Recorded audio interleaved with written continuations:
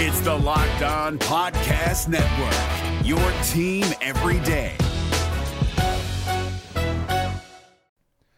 The Locked On NBA Fantasy Minute is presented by PrizePicks. PrizePicks is the most fun you can have playing daily fantasy basketball and winning up to 25 times your money. Go to prizepicks.com/LockedOnNBA and use the code LockedOnNBA for a first deposit match up to $100. We are very much in the thick of the fantasy basketball playoffs. You might be starting it this week. You might be already in it. It might be a week away. And at this point of the year, with only 5 weeks left in the entire regular season, playing the schedule is the most important thing. So this week, the Minnesota Timberwolves and the Los Angeles Lakers play 2 games only. So any fringe players you have from those teams, even guys, yes, like Kyle Anderson replacing Karl Anthony Towns, that's not worth it with 2 games on. You need to be stacking extra games, and you need to be looking at the teams with 4 games. You need to be looking at teams with games early in the week and then switching them out for teams with more games later in the week. Get more games in, play the schedule, be cutthroat with injuries, and get players in to get yourself success for fantasy basketball. Jackson Gatlin here, host of the Monday edition Locked On NBA podcast. Every Monday, I cover the 3 biggest stories in the NBA with the local experts from Locked On. It's an awesome recap of the weekend of the NBA and a look at what's ahead. Mark your calendars on Monday to join me for Locked On NBA podcast, available on YouTube and wherever you get your podcasts. On your Friday episode of Locked On Raptors, the 20-game mark is a bit of an unofficial checkpoint in the NBA season where we kind of know what teams are all about. So, with the Raptors set to play game number 20 on Friday, what do we know so far? Because when I shot, I expected to make it. So, I don't shoot trying to miss. You are Locked On Raptors, part of the Locked On Podcast Network, your team every day.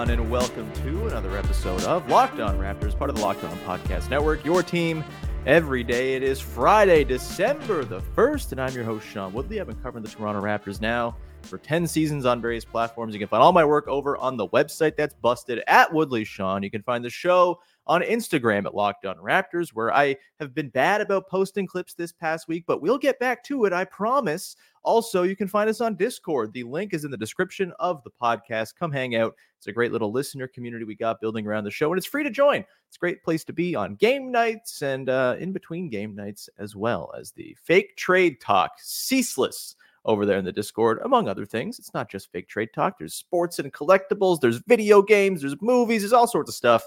Come hang out with the listeners of the podcast who are sickos just like you over on the Discord. You can find the show for free, of course, and subscribe, follow, rate, review, etc. on all your favorite podcast apps of choice. You can also find us on YouTube. All you got to do is hit the subscribe button and the little notification bell, and you're going to get an update every single time the show is set to premiere, so you never miss it. You don't want to be missing it. Come on. Do it. It's very easy to do to support the show. Makes me feel good. Helps the algorithms appreciate in advance for you going to do that and hit the subscribe button over on the tube. Today's show is brought to you by Game Time. Download the Game Time app, create an account, use the code LOCKEDONNBA for $20 off your first purchase. And we are off and running here as the Toronto Raptors are set to play game number 20 on their schedule tonight. And we've got some stuff to dive into around that magical number of 20 games. That is sort of the unofficial, all right, we know what this team is about sort of checkpoint that I feel like is sort of colloquially thrown around in NBA circles. And look, it's not always true. Teams improve. Teams have the capacity to get better. I think this Raptors team in particular, because they have a new coach, they're kind of working in some new systems. They've slowly progressed on the offensive end. I still think there is something to tap into more than what we've seen for this team and many other teams through the first 20 games. Other teams will also fall back and not be as good as they've been through the first 20 games in some cases. It's not a hard and fast rule, but it is a pretty decent sample size. We have a pretty good idea of a lot of things about this Raptors team. So we're going to try to dive into some conclusions from the first 20 games. We'll talk in particular as well about the Scottie, Pascal, OG trio, the numbers they've been putting out, and the sort of outlook for those three as the decision time continues to draw nearer. We're going to take some listener questions as well, sort of tied in with this topic too, to close things out. But first, let's start off with just sort of a tail of the tape of where the Raptors are so far through their first 19 games, with game number 20 against the Knicks coming tonight. Overall, per Clean the Glass, I use Clean the Glass because they isolate for garbage time, which is, I think, a more informative and useful tool than NBA.com. NBA.com has the Raptors at 22nd in offense, 11th in the defense. It's not too far off on Clean the Glass. They have 24th in offense for the Raptors, 9th in defense. And look, offense, we know the story. This is a rough half-court team, 25th in half-court offense so far. And this is, I think, a lot of people expected this coming into the year, right? You have a starting five that features a point guard in Dennis Schroeder, who, while he's been very good so far this year, well beyond expectations, still has skill set limitations that keep that offense from flowing beautifully with him at the helm. He has basically just taken all of Fred VanVleet's touches.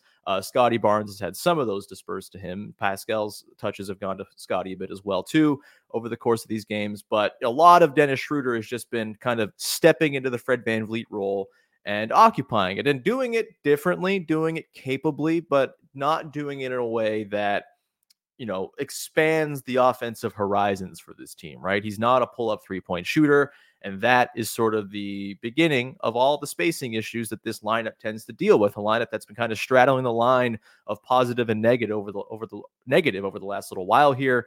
And it's not surprising. You know, defense, I think it makes sense that it's really, really good. I also think it makes sense that the offense, with the lack of shooting, with Pascal Siakam's dip from three, you know, kind of being pretty untimely and weird and kind of an outlier in his career, complicated by Dennis Schroeder not having that pull-up game. It's a tricky thing to work. There's just not a ton of space to work with. We've seen the lineups that have more shooting and space available be more productive on the offensive end, but overall, not surprising that this is not a very good half-court team. Of course, they're buoying their numbers by being awesome in transition. We know this. They're third in points added per 100 possessions via transition per Clean the Glass, fifth in total points per play, third in frequency.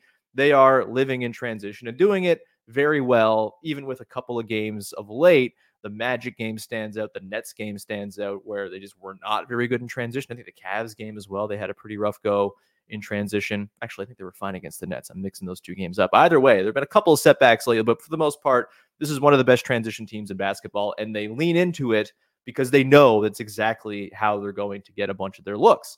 On the defensive side, look, it hasn't been quite as airtight as I had hoped it would be.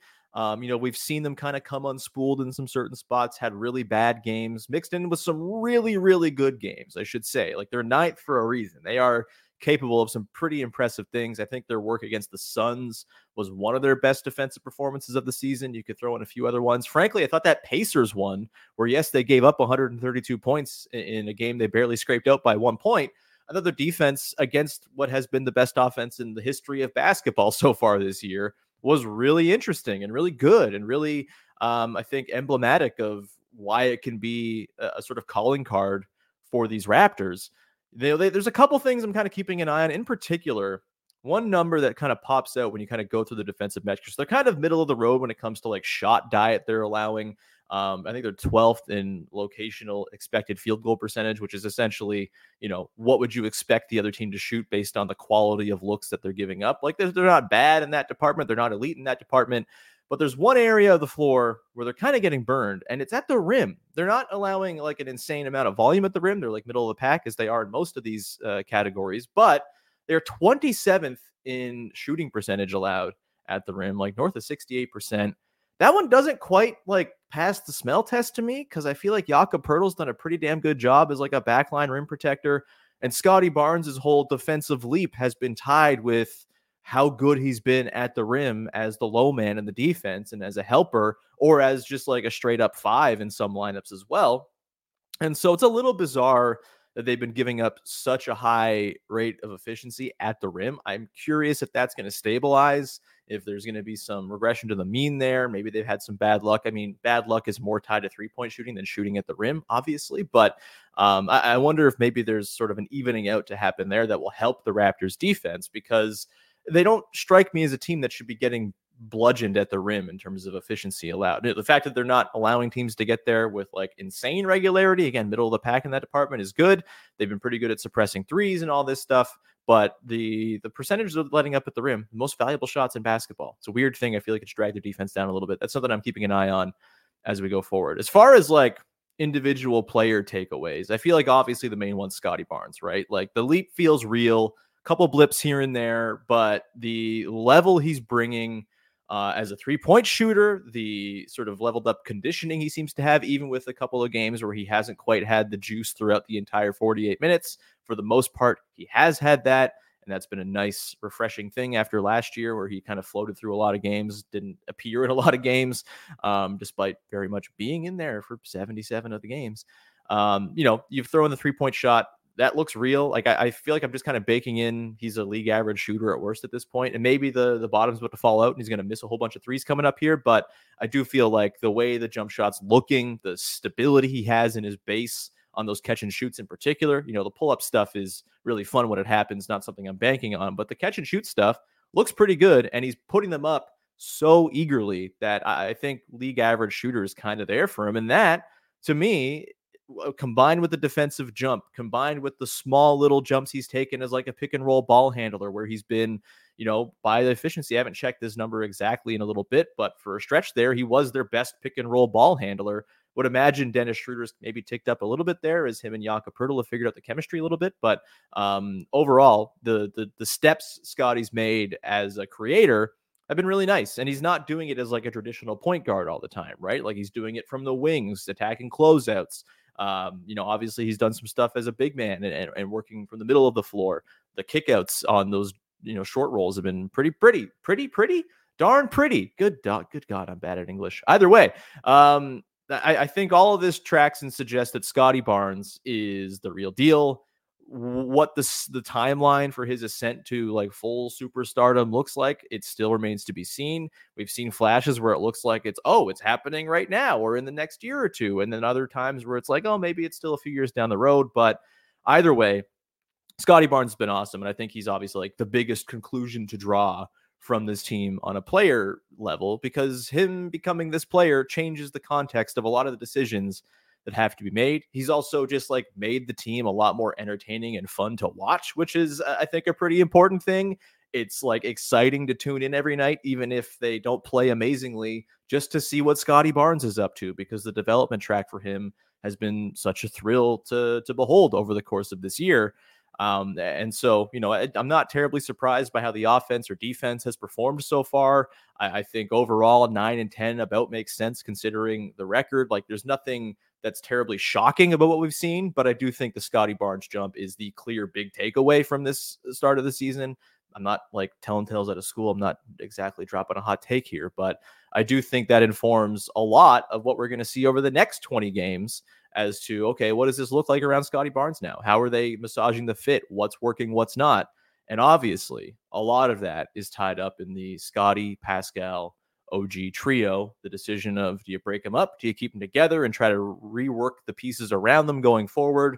That is the decision that comes into focus as we move into the second quarter of the season. And we will dive into that coming up in just 1 second here. Before we do that, however, got to tell you about our good friends over at FanDuel, the #1 sports book in all the land. You got to go check them out right now, because as the weather gets colder, the NFL offers stay hot on FanDuel. Right now, new customers get $150 in bonus bets with any winning $5 money line bet. That's $150 if your team wins. If you've been thinking about joining FanDuel, there's no better time to get in on the action. The app is super easy to use, and there's a wide range of betting options, including spreads, player props, over-unders, and more. It is not just for NFL fans, of course. They got every sport under the sun over there on FanDuel. You want to go throw some money on the Raptors-Knicks game tonight? You could totally go ahead and do that. Do a same-game parlay with, players' stats or whatever it might be. It's all there on FanDuel for you to peruse. It's a great time to do it. And right now, you can go visit FanDuel.com/lockedon to kick off the NFL season in style. I guess they're continuing the NFL season. They're nearing the end. But either way, there are kickoffs involved, so the copy makes sense. FanDuel, official partner of the NFL and of the Locked On Podcast Network. The NBA playoffs are right around the corner, and Locked On NBA is here daily to keep you caught up with all the late season drama. Every Monday, Jackson Gatlin rounds up the 3 biggest stories around the league, helping to break down the NBA playoffs. Mark your calendars to listen to Locked On NBA every Monday to be up to date. Locked On NBA, available on YouTube and wherever you get podcasts. Part of the Locked On Podcast Network, your team every day. All right, we continue on here. Your first listen of the day. Sean here. Thanks so much for tuning in, rocking with the show. Much appreciate it. And, we got some good stuff coming up next week. If you haven't yet, go listen to some previous episodes this week. Talked about a couple of games, obviously. Had the 905 deep dive with Vivek Jacob on Tuesday. All there for you to peruse. So go ahead and do that. But let's dive in now to the Scotty, Pascal, and OG of it all, right? All the tail of the tape stuff of the team so far, unsurprising, I think, kind of exactly what we thought this team might look like, at least what I thought they'd look like, especially out of the gate.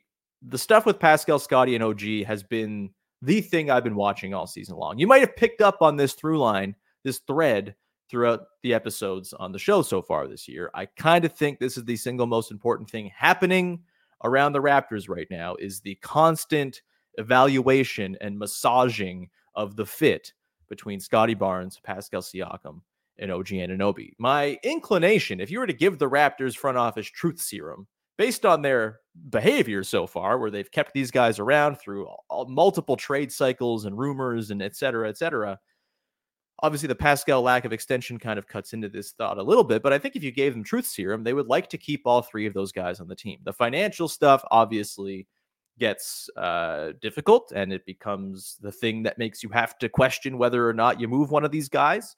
But as far as the fit goes, I think we're starting to really see that there's just a history of these guys working well with each other if the context around them is right. And yes, that's a big caveat if the context around them is right. But for me, that's like a caveat that you have to figure out. Sure, it takes a lot of work. It's going to take some ingenuity and creativity and some moves. But I'm just the type of person who prioritizes getting really talented basketball players and letting the really talented basketball players figure things out. And to me, I'm having a hard time seeing an avenue where the Raptors assemble 3 players better than Scotty, Pascal, and OG from their current station without doing the whole nuke it and go back to the tank thing, which they're just not going to do. We know this is not what this front office does. And frankly, I know other people disagree. It is my favorite thing about this front office that they do not partake in the tank off. I really like it. Again, you can disagree with that all you want. It's fine.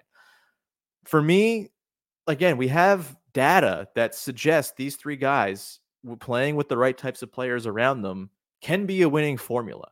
The numbers with just those 3 on the floor, last season, even the team was not very good. They won their minutes. The 3 of them, Pascal, Scotty, OG, together on the floor, won their minutes by 4.1 points per 100 possessions. Not incredible, but certainly in the upper crust of like trios in the NBA, the upper tier. They were even in Scotty's rookie year, plus 1.2. And that, of course, is from a season in which this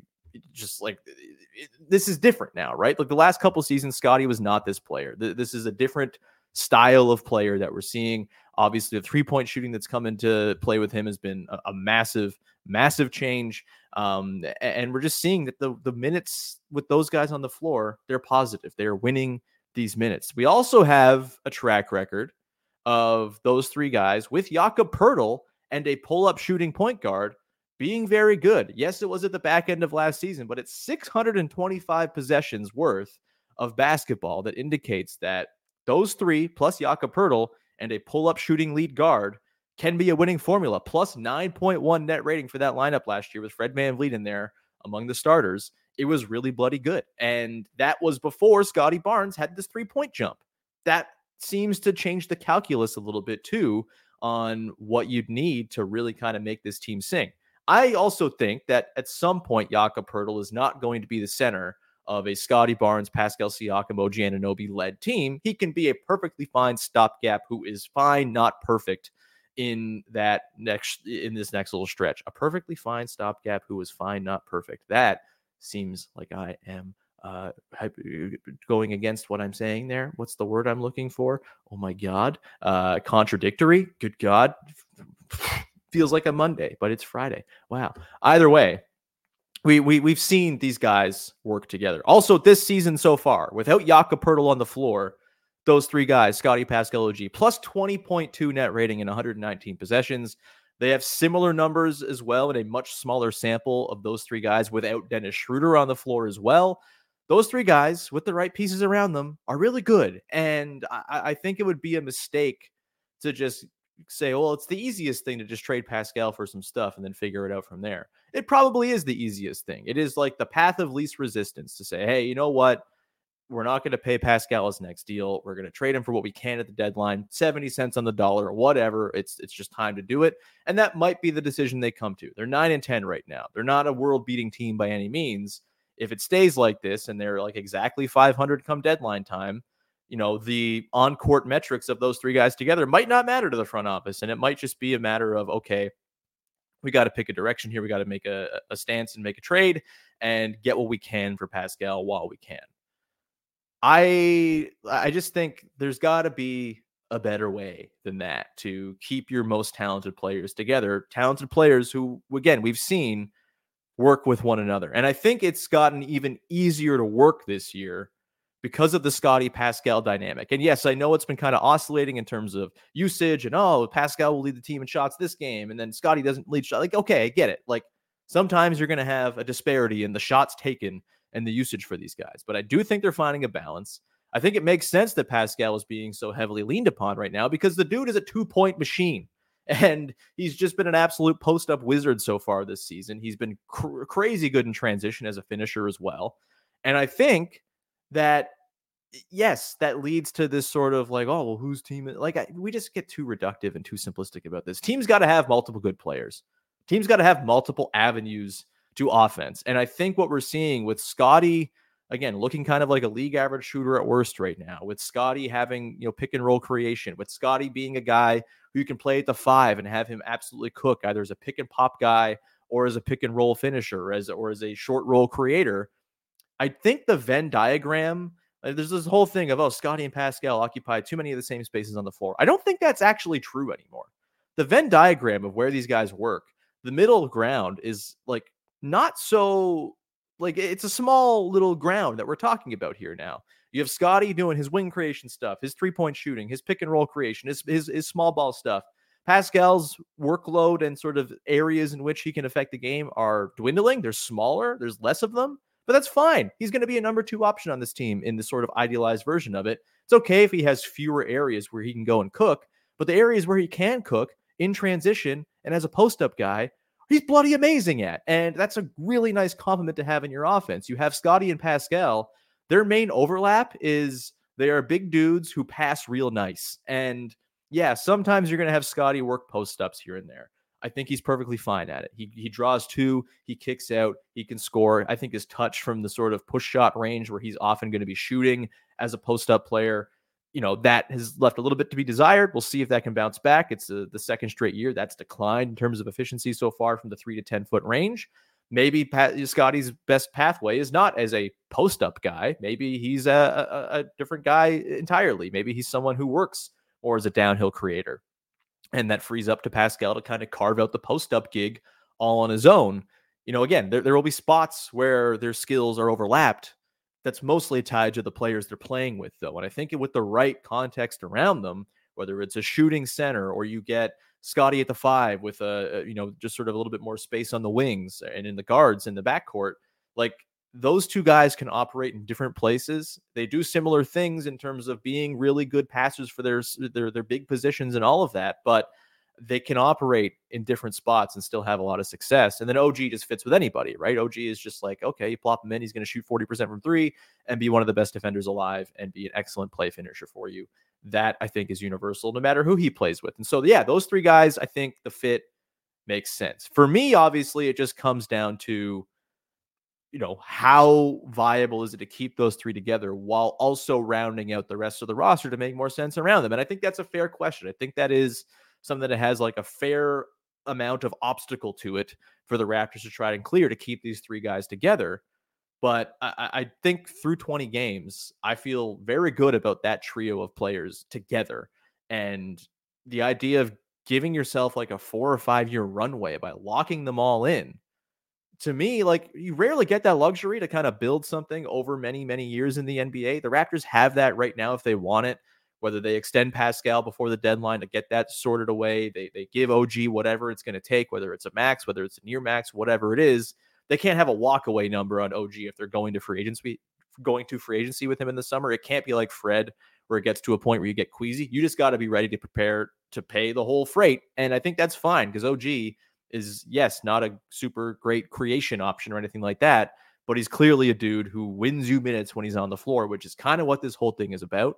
And so for me, it comes down to, can you find ways to make moves on the margins to better this roster over the next few years? It's not going to be an overnight thing. You're not going to entirely reshape this roster in one summer or one deadline or anything like that. But can you set yourself up over the next few years to be able to make these moves to better assemble a roster that makes sense around those three guys? I think there's actually more of a pathway to that than is maybe being outlined, where it kind of feels like the sort of general consensus from the fan base, people I sort of muck around with in the fake trade sickos chat and the Discord. The consensus seems to be the only way to do this thing is to get rid of Pascal and figure out the rest from there. And I just don't agree with that. And I'll get into that as I answer a listener question about this very thing coming up on the other side. Before we do that, however, got to tell you about our friends over at Game Time, the single best place for you to go and get tickets for your next sporting event, your next concert, theater event, whatever it might be.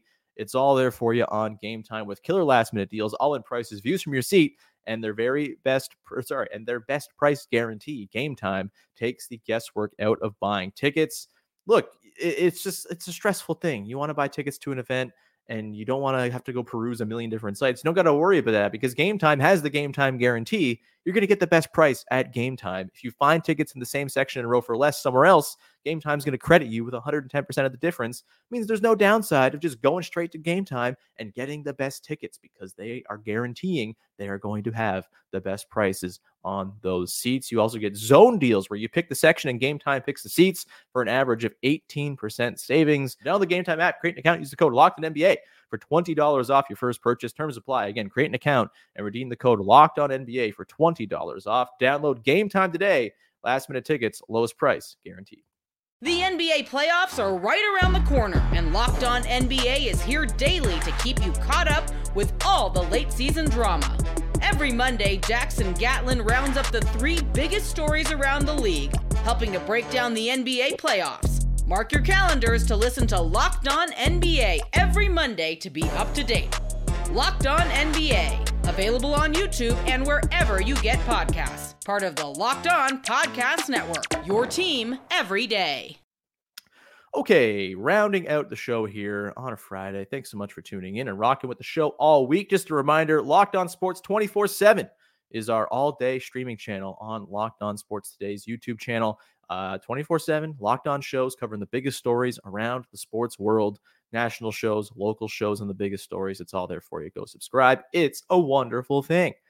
Okay, let's get into a couple of listener questions tied to the 20-game mark a little bit. There's an in-season tournament one we might get to at the end as well. But this one comes from KJ, tied to the exact thing we were talking about before, drawing the conclusions on the Scottie Pascal OG trio after 20 games. And the question is there a way to get some shooters so we can really see Scottie Pascal OG as a trio and what they might actually be able to do?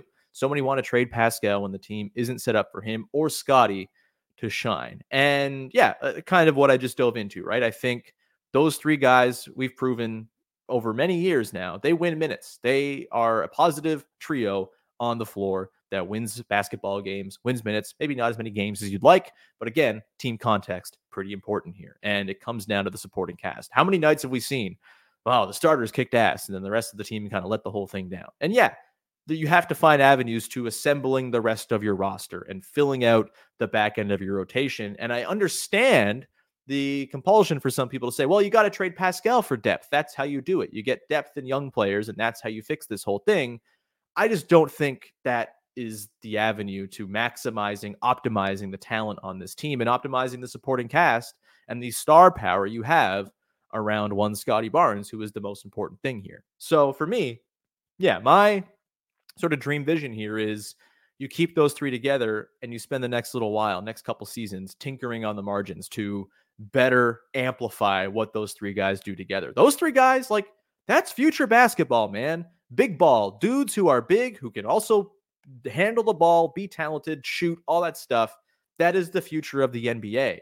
And, I think Vision 6-9, I've talked about this a little bit. In theory, it makes a lot of sense. Having big players at all the positions, that gives you an advantage in a sport where big players have an advantage. But you have to have the requisite skills to run functional basketball as well. And that's where the limitations of just the sheer number of basketball players alive who have those skills at that size and the ability for you to go and get them on your team being really hard, like that's where the limitations come into the Vision 6'9" thing. But you can have three dudes who kind of check the boxes of what Vision 6'9" or what big ball is all about, skill ball, large skill ball, whatever it is we're calling it. Like, that is a pretty good starting place to be. For me, I think, people are going to hate me for this, but draft capital, baby. That's your avenue to getting the pieces around Scotty Barnes and Pascal Siakam and OG Anunoby, who can really put this team, I think, on a track towards contention. After the pick conveys, most likely this year, to the Spurs, the Raptors will have all of their first round picks back in the coffers. Am I advocating you go trade all of those picks for somebody? It depends on the guy, I suppose. If there's a superstar who becomes available, sure, go nuts. You have the contracts to go and match in salaries in a lot of cases. You have Jakob Poeltl, you have Dennis Schroeder, you have Chris Boucher. If it happens this season, obviously you still have Gary Trent Jr. Will he be around beyond this year? Not so sure. Talking about 20 game takeaways, Gary Trent Jr. We'll see.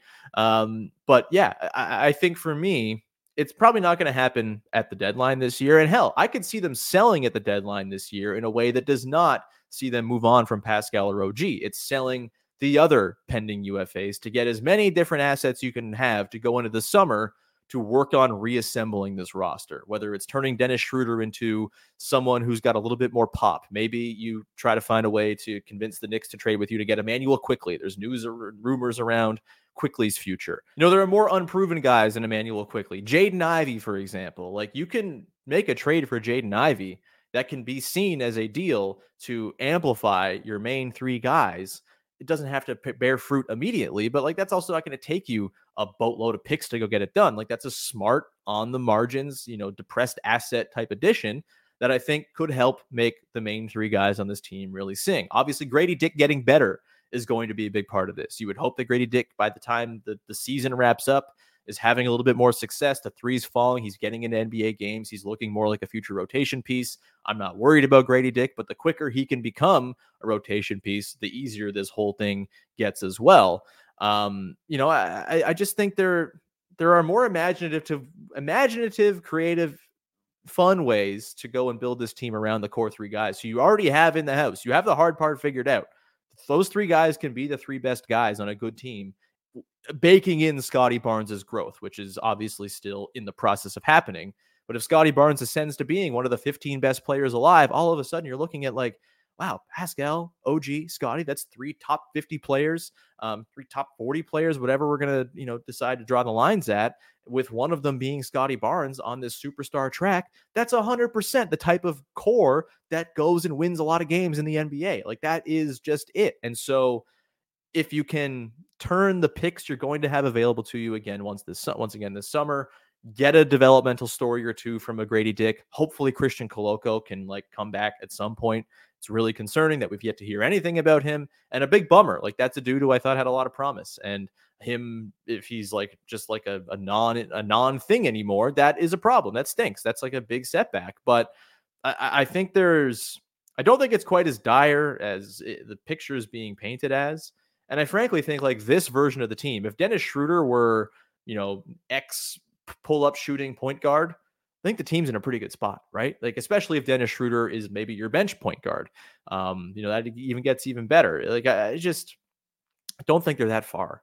You're 9-10. You're in a league where there's a lot of middle ground. You're part of the middle ground right now. You're probably at the bottom part of the middle ground, to be sure. But the jump from middle ground, bottom middle ground to top middle ground and sort of into the next crust of contender types, it's not like a hilariously impossible gap to jump, right? You're not Evel Knievel trying to jump the Grand Canyon here. There is an avenue that doesn't involve trading away who is still your best player in Pascal Siakam. Maybe Scotty's their best player this season.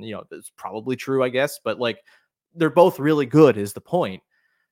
Keeping those three main guys together in the interest of ensuring the top end talent remains on your roster while taking some time using the picks you're going to have available to tinker on the margins or draft players down the line who can fit into the mix a little bit better.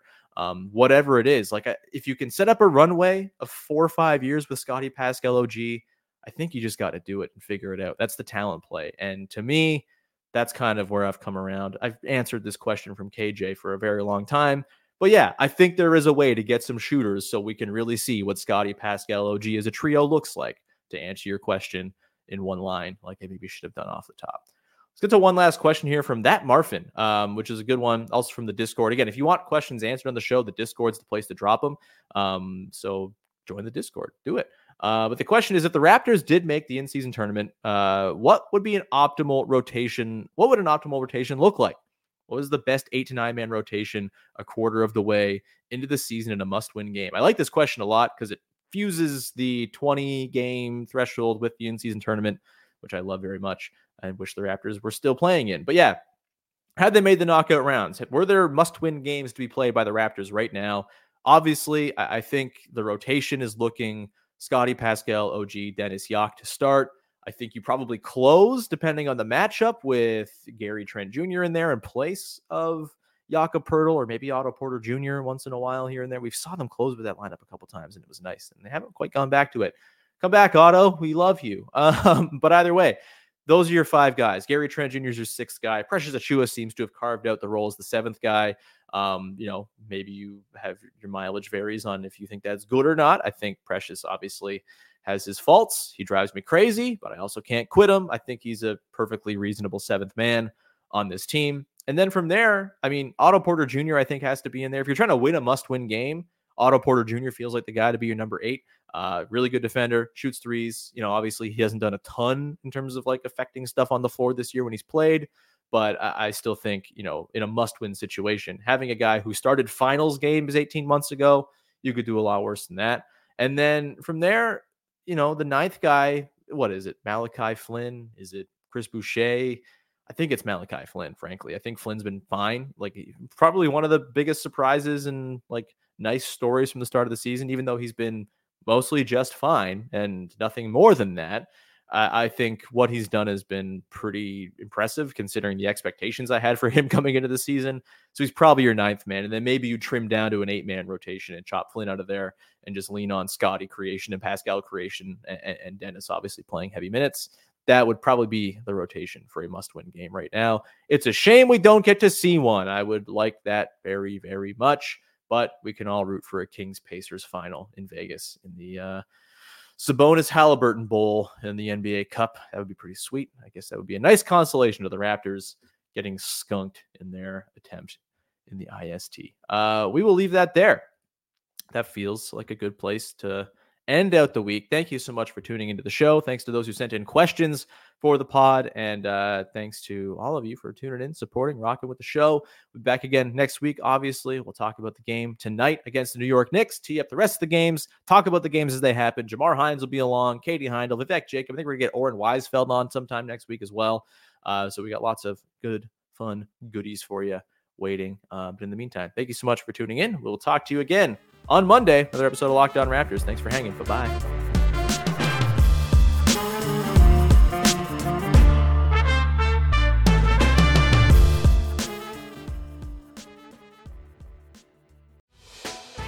Hey, Prime members, you can listen to this Locked On podcast ad-free on Amazon Music.